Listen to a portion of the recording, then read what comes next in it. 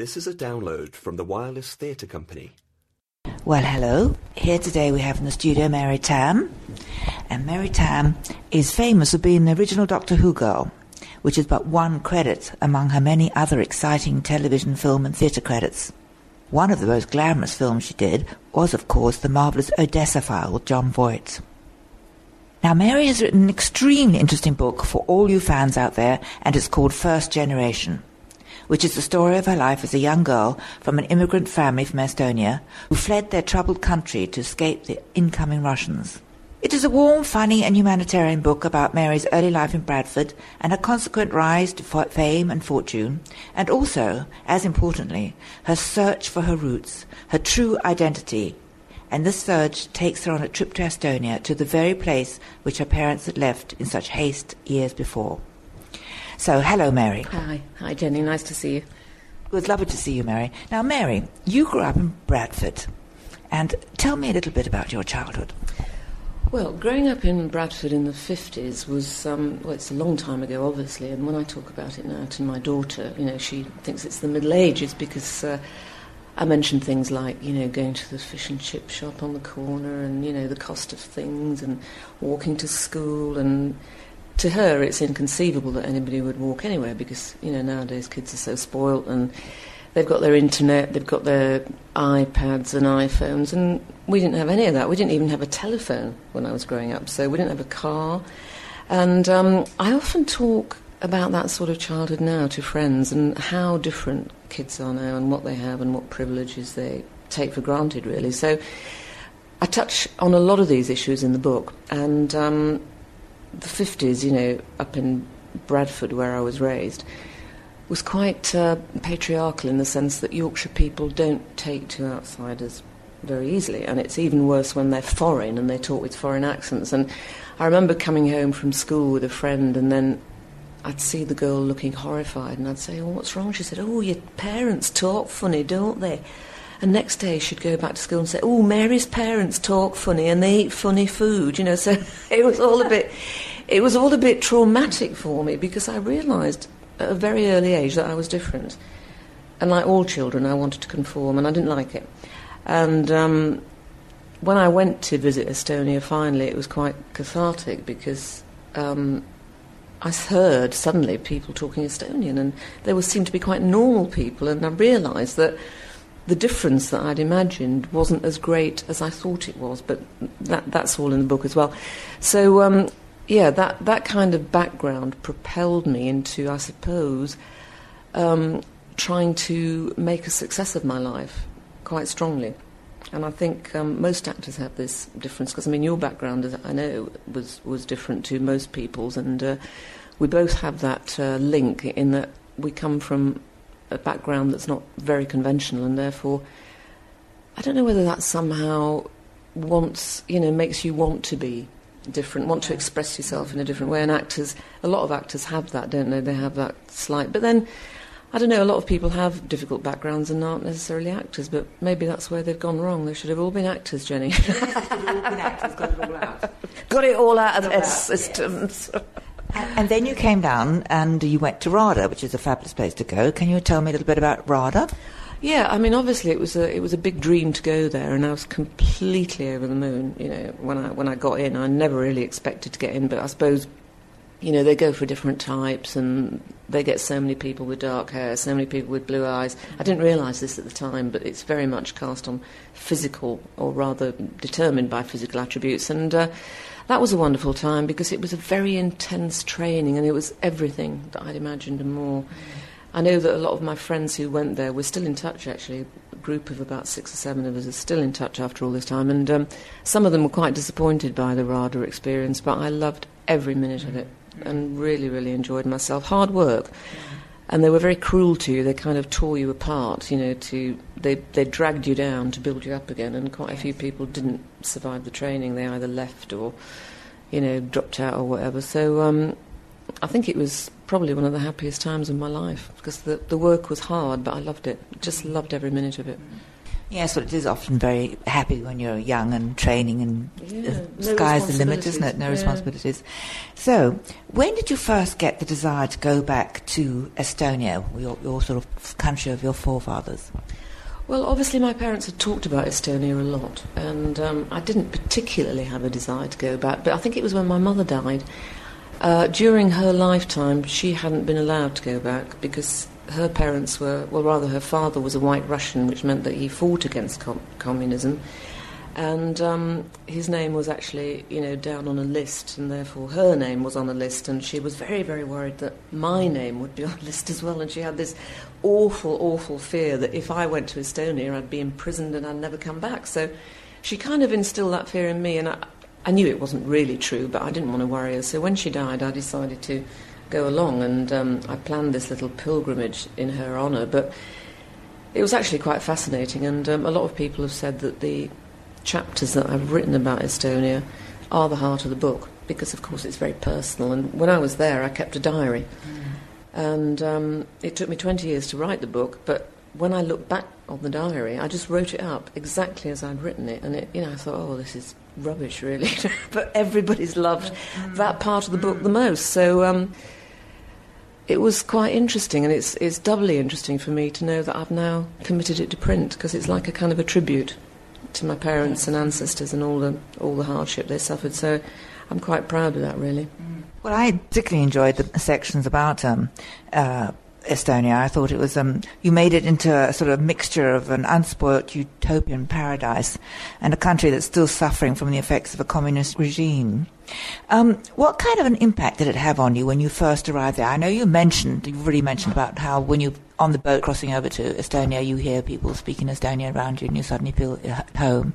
What else sort of happened that made that same feeling occur? Yes, that was very weird because, as I said before, I'd felt very different in Bradford because I didn't hear Estonian spoken much, apart from when we went to the Estonian club at weekends. But to hear everybody speaking it made me feel as though I knew everybody. And I'll sort of approach people and start talking in Estonian just to get a response back in Estonian.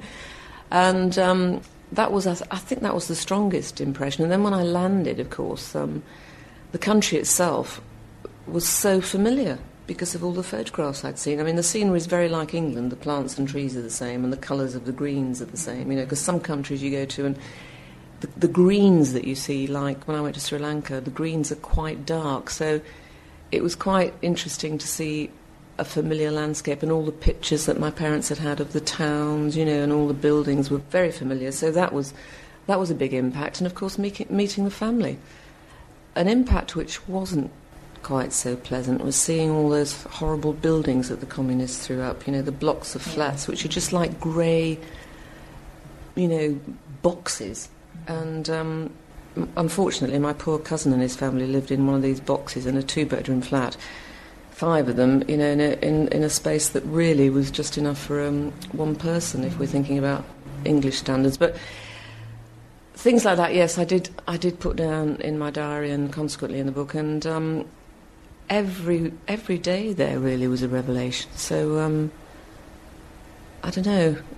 I can't specifically say that any one thing was revelatory, but as I say in the book, it's all explained, in a way that's day to day. Yes. Now, I know from some of the photographs in your book that one of your cousins from Estonia, I think he's called Jan, A-A-N, he looks remarkably like you. Now, what sort of feeling did this cause in you, seeing someone who looks so like you, and yet who's a total stranger and coming from a totally different sort of background to you? Yeah, that was weird. In fact, I had met Jan before. It's pronounced Ja rather than Ja, because they don't say that sound in Estonian, because I'd met him in England. He travelled to England a couple of times before I met him, and it was weird because he looked exactly like my father as a young man, so it was quite a jolt to see him, because I thought, my God, that looks just like my dad, But obviously much younger and thinner, a little bit thinner than my dad. And my dad was still alive then, because he'd never gone back either. And when he went to Estonia again after 50 years' absence, that was a huge emotional experience for him. And I'm sorry I couldn't go with him, but in fact he did say he didn't want anybody to go with him. He wanted to experience it on his own, and I can understand why, because I was on my own, and there were so many people to meet, so many cousins and second cousins and uncles and aunts and people I didn't even know existed, really. I suppose I'd heard them being spoken about, but I didn't take much notice, so that was also quite extraordinary to meet all these people that I'm related to and know that I've got a big family out there. Now, tell me a question for all your fans out there. Tell me about your role as the wonderful Romana in Doctor Who. Well, before I answer that question, I'd like to actually make a tribute to Elizabeth Sladen, who died this week. She was the companion with Tom Baker before Louise Jameson, who was before me, and of course I knew her very well. And I'd just like to say how much she'll be missed and what a wonderful actress she was. So, goodbye, Liz. You were a great friend, and condolences to the family. Yes, and I'm sure she'll be happy where she is now. Tell me about your role and how you came to get it. Well, originally I did a screen test with 6 other girls, and I was picked from those 6 girls. And I wasn't very keen on the idea of doing this part in Doctor Who, because from what I'd seen of the series, they all turned out to be screaming sidekicks, But what attracted me about the character of Romana was the fact that she was a time lady, which gave her great status, you see. And she was meant to be on an equal par with the Doctor intellectually, and she was to start with, but of course over the course of the series the part deteriorated because it's a half-hour format, or it was then, and in half an hour you can't have 2 protagonists, doing the same thing. So you've got to have one person who's doing it, the Doctor, and, instigating action, and the other one, the companion, who kind of is a sounding board. So after, 3 or 4 stories, 12 episodes, I realised that it wasn't really going anywhere, the character. So I decided that I would leave by the end of the series, and I made my mind up then, even though the producer never really believed that I would leave, and still didn't, even on the last studio day. So a lot of my fans have said, why did I leave? And that's why, and it is explained as well in the second book, yeah. You were supposed to be on the Clive James show, and you turned that down, I believe. Oh, that's right, because Clive James invited me on the show, and I thought, oh, great, this is great. Going to be great, I can talk about what I'm doing now, and all he wanted me to do was come on and scream. So I said, I think there are some other companions who might be able to do that better than I, thank you. So I turned that down, and I thought that would be very demeaning and unflattering, do you know what I mean? I think it was demeaning of Clive James to ask you, but then I always think he was slightly misogynistic, wasn't he? Yeah, he was a bit of a chauvinist piglet, that one. I like him, but, So tell me a little about those fabulous outfits that you wore. Yes, the first dress was stunning, and it was designed by Cilla Black's dressmaker, because Cilla Black used to do a lot of cabaret in those days. And she had her own TV show as well, of course, but the cabaret dresses were gorgeous, and this dress designer was absolutely amazing, and she made 5 outfits because they got dirty very quickly. Yeah. And by the end of that particular story, they'd all disappeared. Wow. I know. Well, yeah, I keep looking out for them on eBay, but still haven't seen them for sale. Not that I'd buy mine back, but I wish I'd kept one. But there you go. Yeah, it'd be worth something now. Lovely souvenir. Now, which of the series did you like the best? Well, I think I liked The Androids of Tara best, because I was playing 3 characters. And my favourite outfit, which I helped design myself, was one that I wore during that. And also, we were filming at Leeds Castle in Kent, which is a beautiful old castle with, moats and turrets and a real fairy tale place. And we were on location in the middle of the summer, and the weather was fantastic. So we'd all socialise every night and, get up very early and film all day and then go out at night again. So it was like kind of a holiday. And recently, when I was voicing the DVDs, which are now re-released, by the way, the Key to Time is on re-released now on DVD. Little plug there. Tell them where they can get it. Oh yes, well it's you can get it via the BBC website, bbc.co.uk, and yes, when I was doing those and watching back all those episodes I'd made all those years ago, of course, I thought that the atmosphere on that story was one of the best, because you could tell we'd all had a lovely time. It was great. Yeah. And how was it working with Tom Baker? I know you're keeping a lot of anecdotes for your second book. You've got a second book called Second Generation, I believe. But can you share a little something with us now? Well, yes. I mean, the anecdotes are not just about Tom, but I did have a very funny, funny, strange morning with him because shortly after the screen test, having heard I'd got the part, he rang me up and asked me out for a drink. And at that time, he was living in Soho, just around the corner from the Coach and Horses, which is where Geoffrey Barnard used to hang out, and all the staff from Private Eye use it as a kind of an office. And unfortunately, I got up that morning with the most crippling migraine, and I thought, oh dear, I daren't cancel it, because it's Tom Baker, I'm having a drink with Tom Baker. So I jumped into my little Mini and I went down there to meet him, and I was very dull because I really couldn't face any alcohol. And of course, Tom likes a drink. Oh, he did like a drink then. I don't know if he still likes a drink now.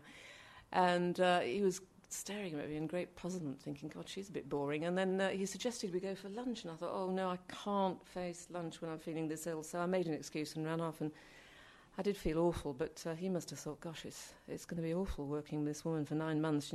She's obviously the most boring woman that ever lived. But I did make up for it, Jenny.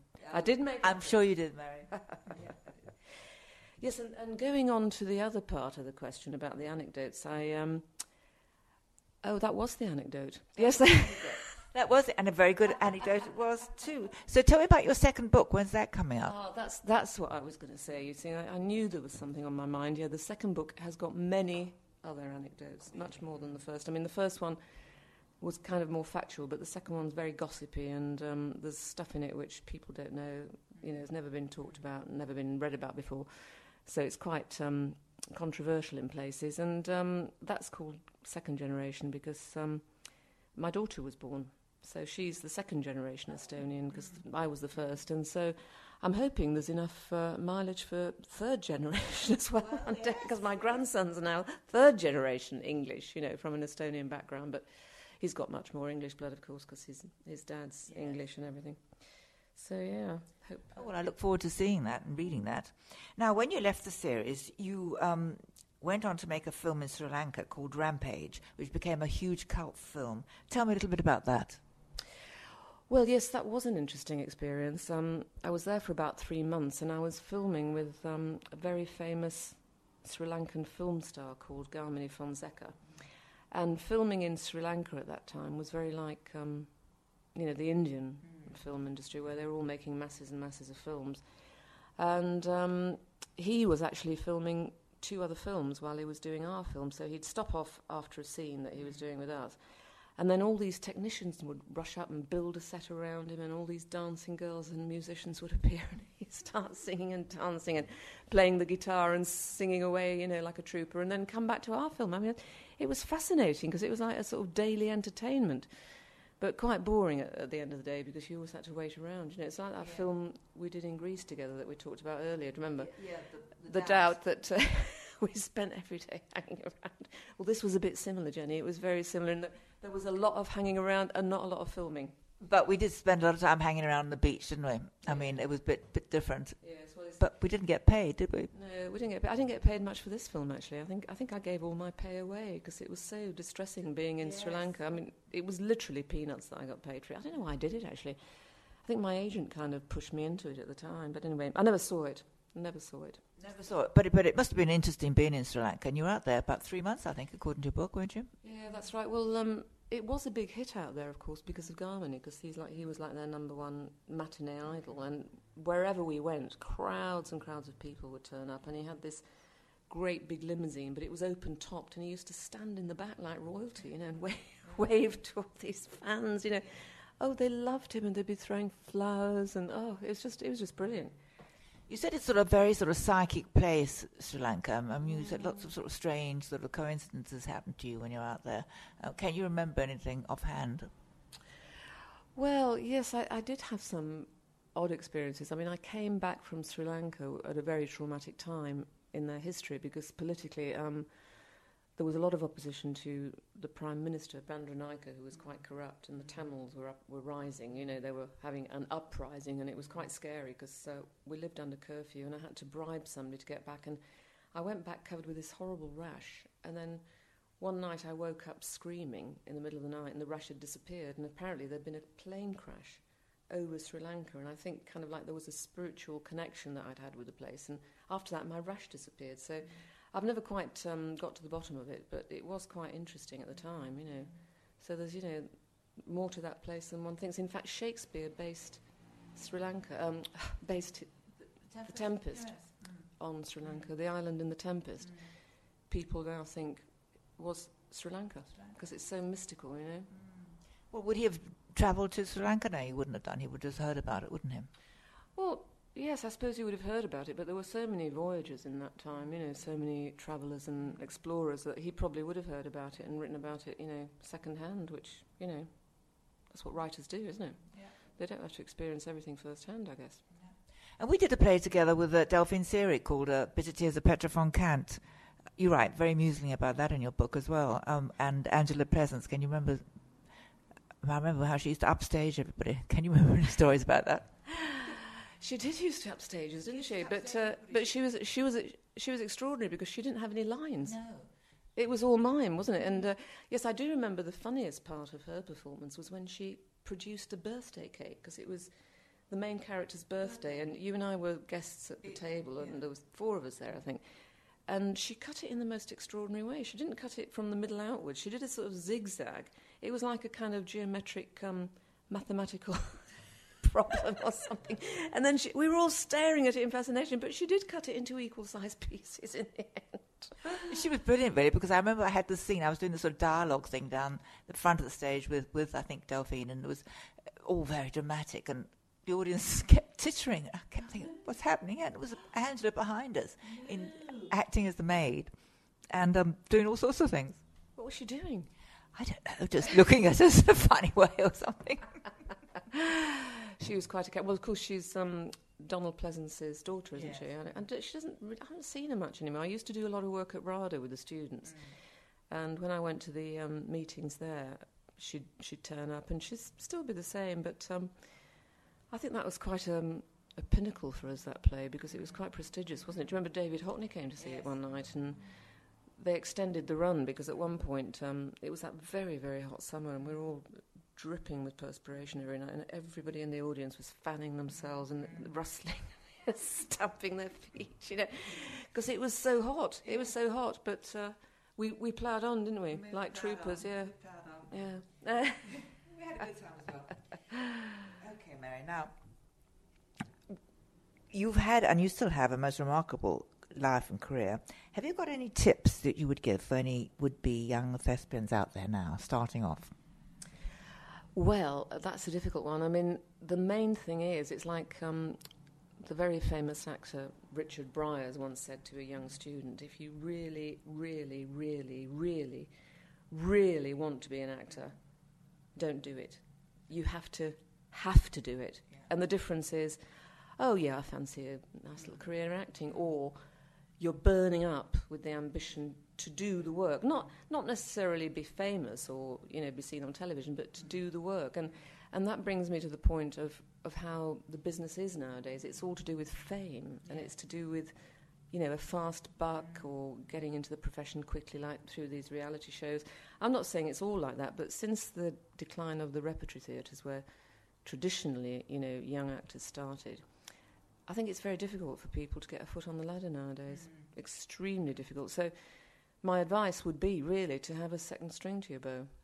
Do something totally different. Do, set up your own little theatre company, or set up a little, production company, which you need backing for, obviously. But these things can be done reasonably cheaply these days, especially with equipment being so cheap. Yes, they can be. They can be. I mean, it sounds daunting, but I think even if you just get a job working in a shop or something, that you have a sideline, you have an income, because life's so expensive now. I mean, when we started all those years ago, we didn't have all the stuff they have now. Nobody had a mobile phone. We weren't on the internet.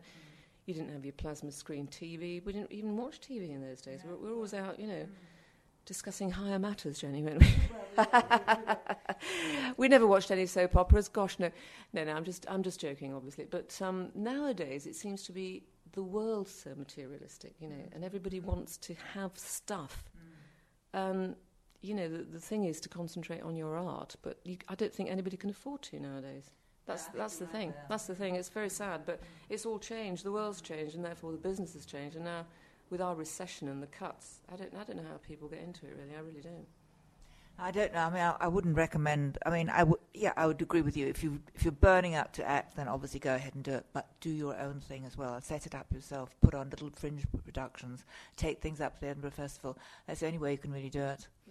So you're going to take your book to the Literary Festival in Edinburgh this year? Well, if it's finished in time, I'm well into 60,000 words now. I think it's going to be a bit longer than the last one. We are planning for a release date in September, but it depends on other commitments. And if we get to Edinburgh, that would be fantastic, because I was asked last year, but not last year actually, I think it was the year before. But we will be launching it, and there'll be news about all my work and the book on my website, which is marytam.com. And from there you can find out about the Doctor Who conventions I'm doing, the book, other projects, and the Big Finish stuff, which I do as well, which is the audio CDs. Because Big Finish kept Doctor Who going all that time it was off the air. That's how it became so popular and successful. And now it's just as popular, funnily enough, because people just, don't seem to be able to get enough of Doctor Who. Well, good. Maybe we'll go out to the Edinburgh Festival, not this year, but next year. You will your book, and I'll take up some production. Anyway, Mary, thank you so much for coming into the studios. Thank you very much.